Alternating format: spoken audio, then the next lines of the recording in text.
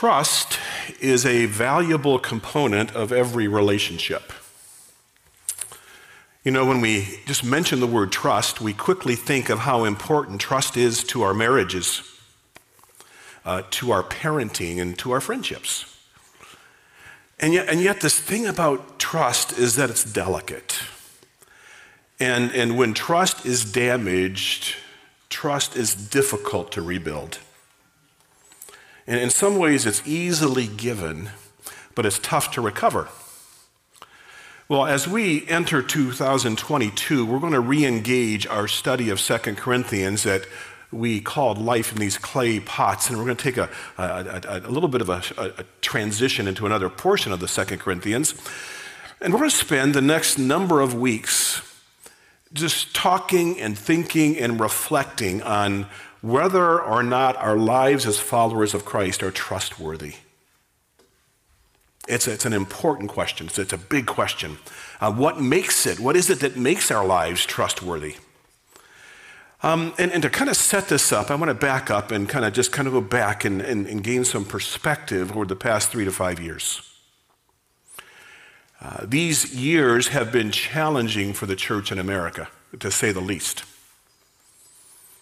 I went back and I grabbed just a half dozen stories. I could have grabbed many, many more, but these represent the challenges that we have faced in recent years. Sexual abuse cases in the Southern Baptist churches were reported by the Houston Chronicle and San Antonio Express on February 10th, 2019. And what the report found was roughly 380 pastors, lay leaders, and volunteers had faced allegations of sexual misconduct that had been carefully hidden. And they're going all the way back to 1998, some 700 known victims were identified. In 2018, the resignation of Willow Creek Community Church's top leaders following sexual harassment allegations against their founding pastor, Bill Hybels, and it sent shockwaves, far from the church's base in Chicago and then the suburbs. You see, at that time, there were few bigger names in evangelicalism than Bill Hybels, and few churches more influential around the globe than Willow Creek. In late 2020 and early 2021, internationally respected Christian apologist and theologian Ravi Zacharias was exposed for years of abuse of his position, sexual misconduct, and predatory behavior. In 2021, Christianity Today published its widely acclaimed podcast series, The Rise and Fall of Mars Hill. The podcast gave listeners a thoughtful look inside Seattle's Mars Hill Church. Mars Hill was founded in 1996, and the church and its pastor, Mark Driscoll, experienced explosive growth in a part of the country where it wasn't expected, Seattle. Widely celebrated for its innovative and influential presence in Seattle, Driscoll gained national prominence. And he became the person that many churches wanted to imitate. But everything crashed just as dramatically in 2014, and the church was shipwrecked by Driscoll's misuse of celebrity, power, and wealth. During the same period of time, a debate raged in this country around the role evangelicals played in electing and supporting President Trump. In May of 2020, respected Christian historian Kristen Kobes-Dumez published her book, Jesus in John Wayne: How White Evangelicals Corrupted a Faith and Fractured a Nation.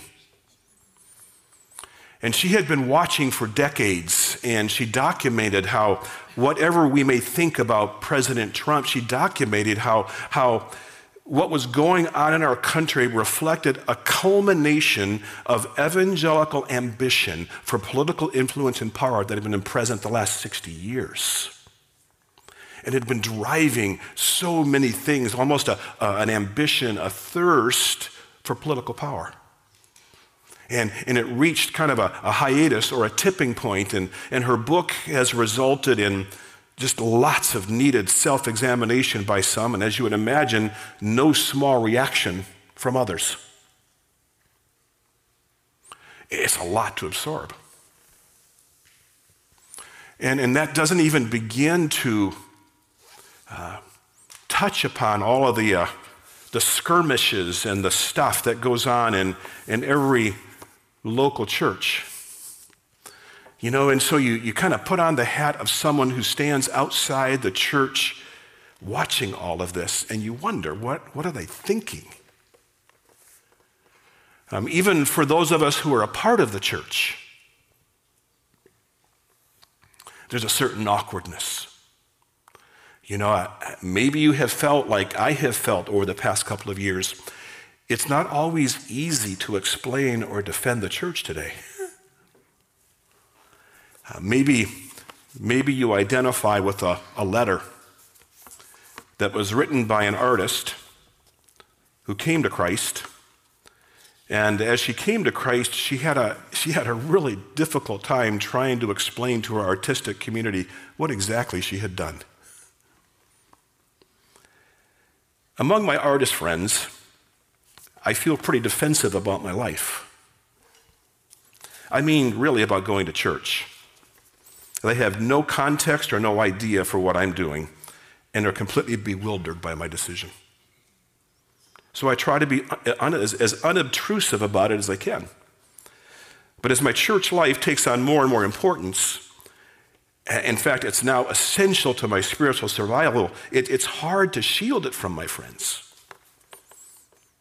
I feel protective of it, not wanting it to be dismissed or minimized or trivialized.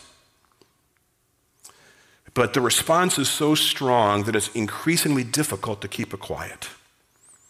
It's not exactly that I'm ashamed or embarrassed. I just don't want it belittled. A longtime friend who doesn't know Jesus, a superb artist, just the other day was appalled. And she asked me, "What is this I hear about you going to church?" Another found out I was going on a 3-week mission trip to Haiti and was incredulous. You're going to Haiti with a church group? What's gotten into you? I don't feel strong enough to defend all my actions all the time. My friends would accept me far more readily if they found out I was in some bizarre cult involving exotic, strange activities like black magic or experiments in levitation than they do me going to church. And so I am feeling raw and cold and vulnerable and something of a fool. I guess I don't feel too badly about being a fool within the context of our world today. From the place from which they look at me, I don't have much to show for my life. I can't point to a life completely mended. I'm pretty broken. Many of the sorrows and difficulties seem mended for a time, only to bust open again. And to tell you the truth, the thing I'm most excited about is I haven't been on medication since June. And for that, I feel grateful.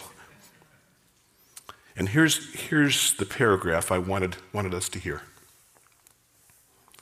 When I try to explain myself to those friends, or to these friends, I feel as if I am suspended in a hang glider between the material and the immaterial, casting a shadow down far below, and they say, just look, it's nothing but a shadow. It's not real. Perhaps it takes a fool to savor the joy of shadow work. The shadow cast as I am attending to the unknown, the unpaid for, but freely given. See, in that letter, there's no romantic illusions about the church. You see, the reality is, it's something that we can't always easily explain or defend. And especially in a context when so much is taking place around us that is raising questions. It's like a shadow. And so when you look at our image this morning, it's like a shadow. A seemingly fragile church suspended between heaven and an earth that casts a shadow. But when you look closely at the shadow, we might see something of God. See, that's the beauty of this thing called the church. Now, of course, in this cultural moment, a sobering question is being raised by a thoughtful and growing chorus of voices. Has the church lost the trust of the very people we're called to influence for Christ? Boy, linger with that one for a while. Has the church lost the trust of the very people we're called to influence for Christ? And kind of a corollary, is it time for us to take an honest look at ourselves and who we've become? You know, another reality causing concern is what we're learning from our experience with COVID. Here we are a couple of years in, still navigating just the realities of it today.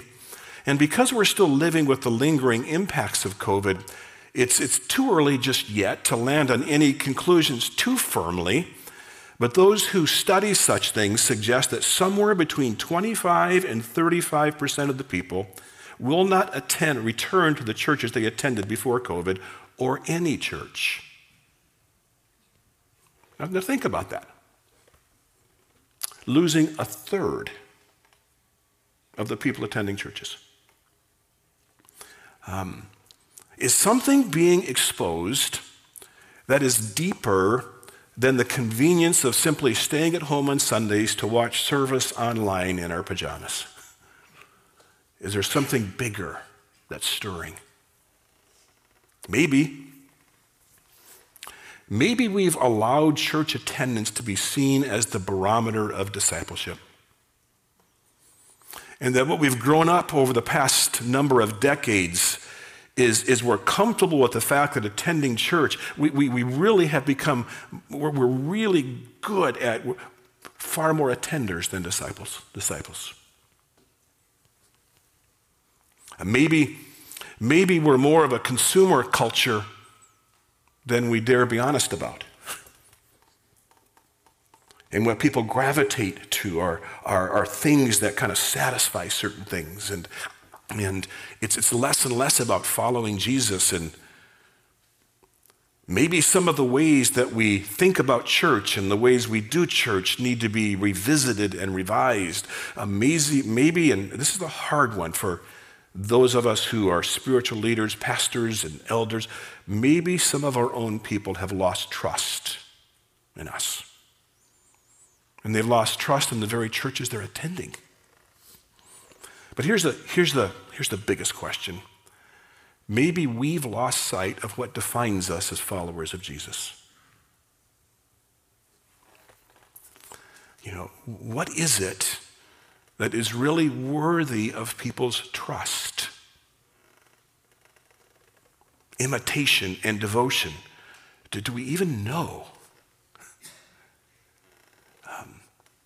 You see, trust is desperately needed as we seek to represent Jesus in today's world. You see, when we lose trust, we lose influence. And that's going to kind of set the stage for these next number of weeks as we turn this question around and explore it and examine it. Now, if you have your Bibles, turn to 2 Corinthians.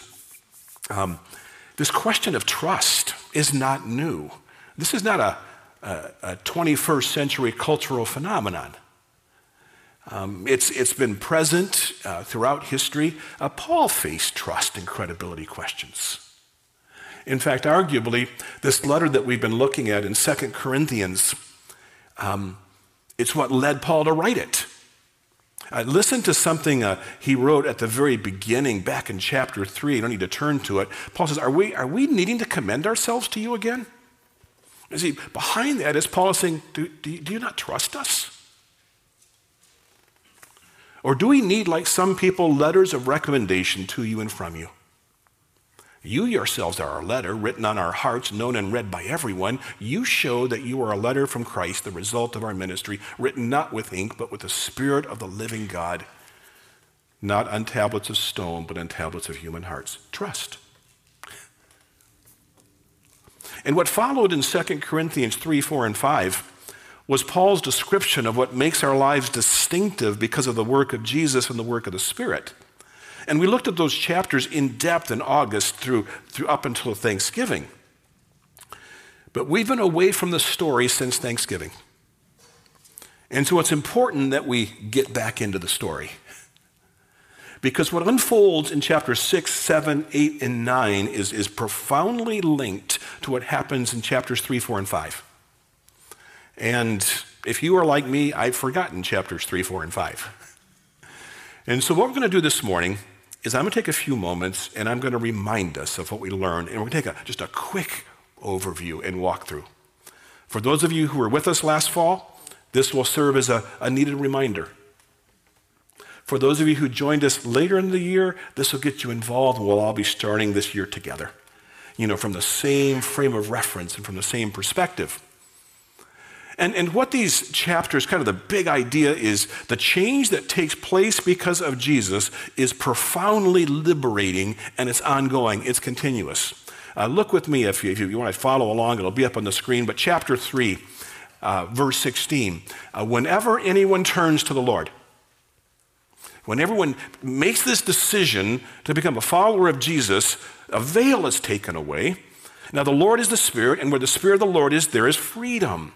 And we all, who with unveiled faces contemplate the Lord's glory, are being transformed into his image with ever-increasing glory, which comes from the Lord, who is the Spirit. You see, Jesus opens the door to a very distinctive way of life and ministry. He describes it as a life without veils. No pretense, no posing, no posturing. Because of Jesus, we are set free to live honestly and openly and transparently. He uses the word boldly. Not in the sense of being assertive, but in the sense of being transparent. See, each of our lives uniquely reflect the image of God and the craftsmanship of Jesus. And so I want you to take a moment. It's going to be awkward, maybe a little bit. I want you to just look around the room for a moment. Just take a moment and look around the room. Just look around the people in the room. Just take a moment and just kind of look around you. Not too weird. Just notice the people around you. And here's what I want you to see. Everybody in this room, everyone watching at home, everyone we see is somebody in whom the Spirit of God is at work, healing, breaking, softening, changing, maturing. It's transforming people into the glory of God. We're all at different places, different seasons, different stories, different histories, but we're all involved in this mysterious, miraculous work of being changed by the Spirit of God. It changes the way that you and I see ourselves. It changes the way that we see others. And then Paul moved quickly into chapter 4 where he wrote, therefore, since through God's mercy we have this ministry, this phenomenal work that Jesus is doing in the lives of people, and in us and others, we don't lose heart, Paul says. It gives us hope. See, rather, we have renounced secret and shameful ways. We do not use deception, nor do we distort the word of God. On the contrary, by setting forth the truth plainly, we commend ourselves to everyone's conscience in the sight of God. Now I want you to think with me about trust when you read these verses. Integrity is a big deal. It's important to trust. You see, as people become more like Jesus in this way of life, we have nothing to hide. But I'm old enough to know something by experience. The older we get, the better we get at faking it. We hang around this church culture. We learn the right things to say and do. We kind of play along. And what people see may look like it's the real deal. But you kind of peek behind the curtains, and it's not. And so what Paul is saying in this relationship with Jesus, there's nothing to hide. There's no place for that. We renounce all secretive and shameful ways of living. What did a lot of the stories that I referred to at the beginning have in common? Big secrets. Shameful secrets. And Paul says we renounce all of that. We don't make allowances or excuses for dishonesty or deception. And when we are disheartened by the spiritual drift or passivity or indifference or resistance or sin or opposition that we may see around us, we choose not to allow our frustration to lead us to take matters into our own hands in unhealthy ways. Somehow thinking we can convince or pressure people to change or stay on course. What Paul says is we simply talk plainly about Jesus. We allow the truth about Jesus to speak for itself and trust the Spirit with the convincing. Now here's the kicker, and this is where it begins to push us a little bit. The way we invite people to consider Jesus is by inviting them to consider us. Well, that's a different deal, isn't it? You see, as people see the truth about Jesus lived out in our lives, it has this way of kind of getting behind their mental barriers. And he says it appeals to their conscience. And so while people may have issues with the church, they may look at all that's going on in the culture and for good reason shake their head and just be just kind of over it all. While people may have issues with the church or issues with Christianity, the presence of Jesus they observe in our lives at least gives them pause. You see, the reality of a lived out Jesus, not just a talked about Jesus, but a lived out Jesus hangs around. It lingers. It's not easily dismissed. In fact, I would argue it's where Jesus does his finest work. And if you are with us, here was the question we posed. Can we get comfortable living as an unpretentious community of Jesus followers? Can we get comfortable not needing to make a splash or impress or wow or whatever? Can we get comfortable just living as an unpretentious community of Jesus followers who authentically display Jesus in the ways we live our lives and be people who just talk plainly about Jesus? Can we get rid of all the stuff and just live differently and then talk honestly about Jesus? Well, Paul goes on.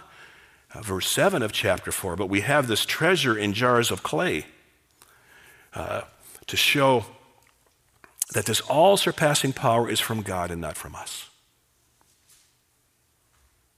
We are hard-pressed on every side, but we're not crushed. We're perplexed, but not in despair. We're persecuted, but not abandoned, struck down, but not destroyed. We always carry around on our body the death of Jesus, so that the life of Jesus may be revealed in our body. And this becomes kind of the hinge point of this whole section. You see, our lives are intended by God to display something. Each of your lives were intended to display something, the very presence and the power of God, but he's going to do it in a way that's very different, very counterintuitive to the ways we typically think. You see, God's presence is most beautifully and powerfully displayed through our imperfections, our cracks, our flaws, our brokenness, even our sin. Imagine that. That God has kind of just turned things upside down, and he says, the way I'm going to display my power is through what's so broken about your lives. But how do we resist this? Oh my gosh. You know, if you were with us a few months ago, this was the week that I illustrated with my deeply loved cereal bowl and the fine china. And we broke the cereal bowl. And we talked about the fact that we much prefer for others to see us as beautiful china. And so we work hard to prevent others from seeing our flaws, our imperfections, our brokenness. I hear stories of all the time within our church family of relationships going sideways and people struggling in their marriages and everyone and the tendency is to want to cover up and protect and hide and not allow. But here's the problem. The image we work so hard to present prevents people from seeing God's image in us. Therein lies the problem. And we may do a good job convincing people that we are fine china. And they may see it. But what they won't see is the image of Christ. And so that's why authenticity with our weakness is so winsome. People trust it. See, trust. They trust it. They believe it. It's something they identify with. It's why struggling and suffering play such a purposeful role in our spiritual journey. This is the upside down way that God works, the kingdom paradox of the way of Jesus, that even though we resist it, he begins breaking our lives through struggles, through difficulty, through suffering, because he knows something that we have a hard time getting comfortable with, that's the process by which he's releasing something good, and so the struggles and the suffering actually become an expression of God's goodness. And this kingdom paradox of the way of Jesus, that the life of Jesus actually flowed from the death of Jesus, and what was true for Jesus is also true for us. Our spiritual maturity is reflected in consenting and cooperating with God's pathway of humility, brokenness, and weakness. See, that's it. That's how you and I display that we're on track and growing. Not that we have arrived to some idealized, romanticized destination, but that we're cooperating with what God is doing. Because we're all broken. We're all sinful. And we're cooperating with what God is doing. And chapter 4 ended in a glorious and hope-filled way. He said, therefore, we don't lose heart, because we know that we don't lose heart. In these great verses, though outwardly we are wasting away, these pots are being broken and struggles, suffering, difficulty. Outwardly we are wasting away. Inwardly we are being renewed day by day. For our light and momentary troubles are achieving for us an eternal glory that far outweighs them all. So we fix our eyes not on what is seen, but what is unseen. Since what is seen is temporary and what is unseen is eternal. And then he quickly moved into chapter 5, and by the end of chapter 5, he gave us this challenge, and this has kind of walked us into where we ended at Thanksgiving. Verse 14, for Christ's love compels us, because we are convinced that one died for all, therefore all died, and he died for all, that those who live should no longer live for themselves, but for him who died for them and was raised again. See, what beats deep within us now is Christ's love for people. It's what compels us. I mean, following Jesus compels us to something. And he now brings us all together. And our desire to influence people flows from a warm-hearted response to everything Jesus has done for us and for everyone. And so verse 16, he says, so from now on, because of all this, we regard no one from a worldly point of view. If anyone is in Christ, new creation has come, the old is gone, the new is here. Rather than evaluating and judging people by what is obvious, we're no longer looking at what everyone sees. So rather than evaluating and judging people by what is obvious, we see what is not so obvious. We see them as Jesus sees them and who they might become with Jesus in their lives. We believe all people can be restored to that relationship. All people can become new creations. Every life, no matter how sinful, how wasted, how empty, how broken, can become a part of the new creation God is bringing about, can be restored to lives of peace and joy and usefulness.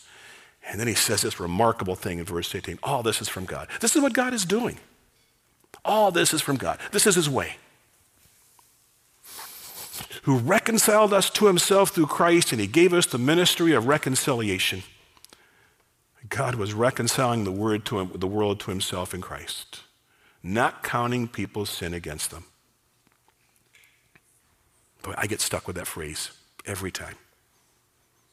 Jesus doesn't count the sins of people against them. Why do we? You see, there's this powerful movement of what's going on. God was reconciling the world to himself in Christ, not counting people's sin against them, and he has committed to us the message of reconciliation. We are therefore Christ's ambassadors, as though God himself were making his appeal through us. We implore you, be reconciled. See, we are restorers. We are reconcilers. We're ambassadors. We share our lives with Jesus with a generous hospitality. And we invite people around us to see and taste life with Jesus that they experience as they get close to us. We invest in people for the long haul, in all the conversations and experiences that make up life and relationship. And we stop thinking of every conversation as sneaky evangelistic raids into people's sinful lives. We simply love them as Jesus would love them. And when those opportunities to just talk plainly about Jesus emerge, we do so in natural and gracious ways. Now, this was my introduction to chapter 6. Because chapter 6, sometimes as you're reading your English Bibles, chapter divisions interfere with the flow of the story. I hope you realize that the chapters and verses that you have were not part of the originals. They were added later. But when we come to chapter 6, we end chapter 5, we begin chapter 6, what's our assumption? That with the new chapter, we're beginning a different subject. We're not. It's not. And when you begin to look at chapter 6, and this is why I took so much time this morning in reconnecting us to the story, when we understand the way it was written, its purpose becomes crystal clear. Paul writes this in verse 1, as God's co-workers, we urge you not to receive God's grace in vain. You and I are God's co-workers. A literal translation would be, as those working together with God. Yes, as those working together with God. Sometimes we take this phrase, God's co-workers, and we kind of relegate it to a pastor, or a spiritual leader, or a missionary. He's talking to all of us. And it's such a descriptive phrase. We partner. The moment we became a follower of Jesus, we entered into a partnership, and we partner and participate with God's purposes. And it's turned something on our head, because too often we think that when we trust Jesus, we're inviting God into our lives. The reality is we've been invited into his. And that changes our whole perspective. And so now we bend our dreams, our desires, our direction around Jesus' dreams, Jesus' desires, and Jesus' direction. How do we advance and further his life? It's not about advancing our life. But what's Paul's concern here? That we not receive God's grace in vain.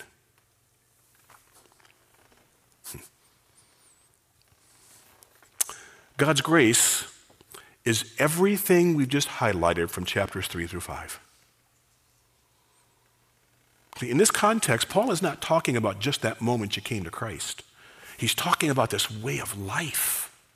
All that we've been invited into, all that it describes, all that characterizes it. He says that's God's grace, and And this word for vain is a sobering word. It means wasted or empty or without result. So Paul's concern is the generosity of all that God has made available to you and me, and this way of life in ministry, that it not be wasted on us.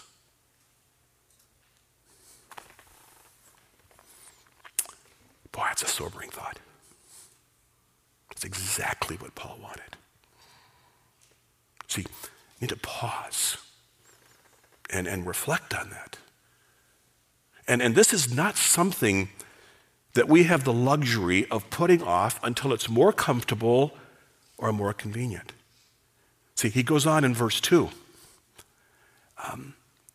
In the time of my favor, I heard you. And in the day of salvation, I helped you. I tell you, now is the time of God's favor. Now is the day of salvation. And he quotes an Old Testament prophecy by Isaiah, which described the unfolding of God's kingdom purposes on earth. And that there's an urgency that as God unravels and unfolds and unpacks his purposes, something is moving, and we have these opportunities to participate in them and not miss what God is doing. And what he's saying is this way of life and ministry with Jesus is not just something we have the luxury. It's not just for those who are ready or interested.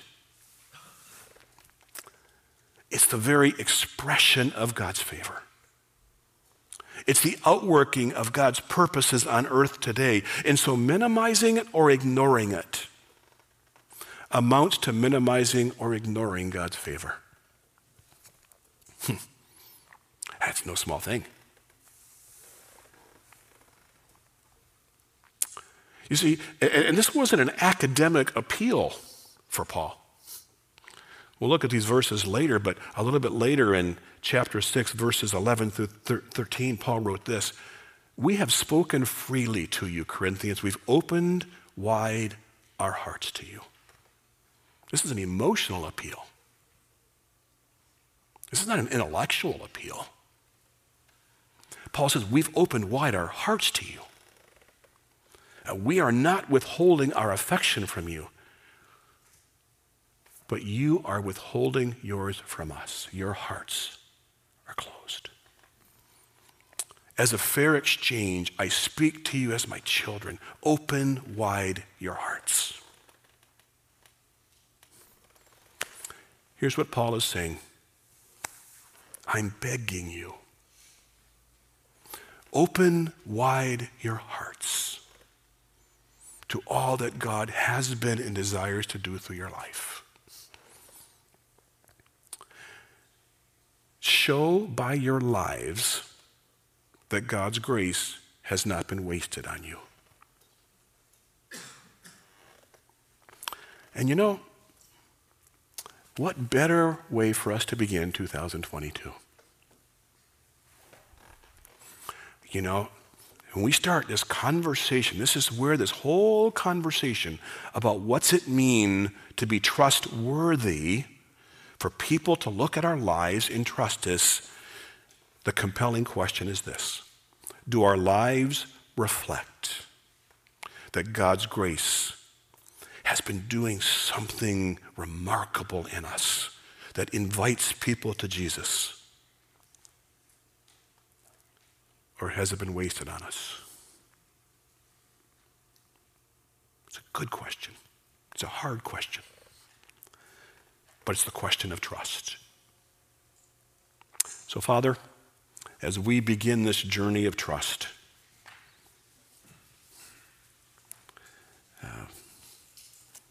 we acknowledge with gratitude all that you have made available to us. And Father, how easy it is for us to become so distracted by so much of life. Father, as we begin this new year, our longing, our desire is that our lives be useful. That our lives be full and fulfilled, and that our lives represent the fullness and the freedom of all that Jesus has made available to us. And Father, as weighty as the question is, it's actually a question of freedom. And so, Father, as Paul appealed, I appeal to the Grace family. May we open wide our hearts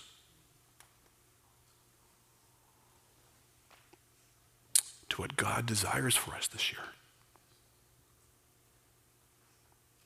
And break us out of the apathy and the indifference and the passivity and the cynicism and the skepticism, and release something new, something fresh. In Jesus' name, amen.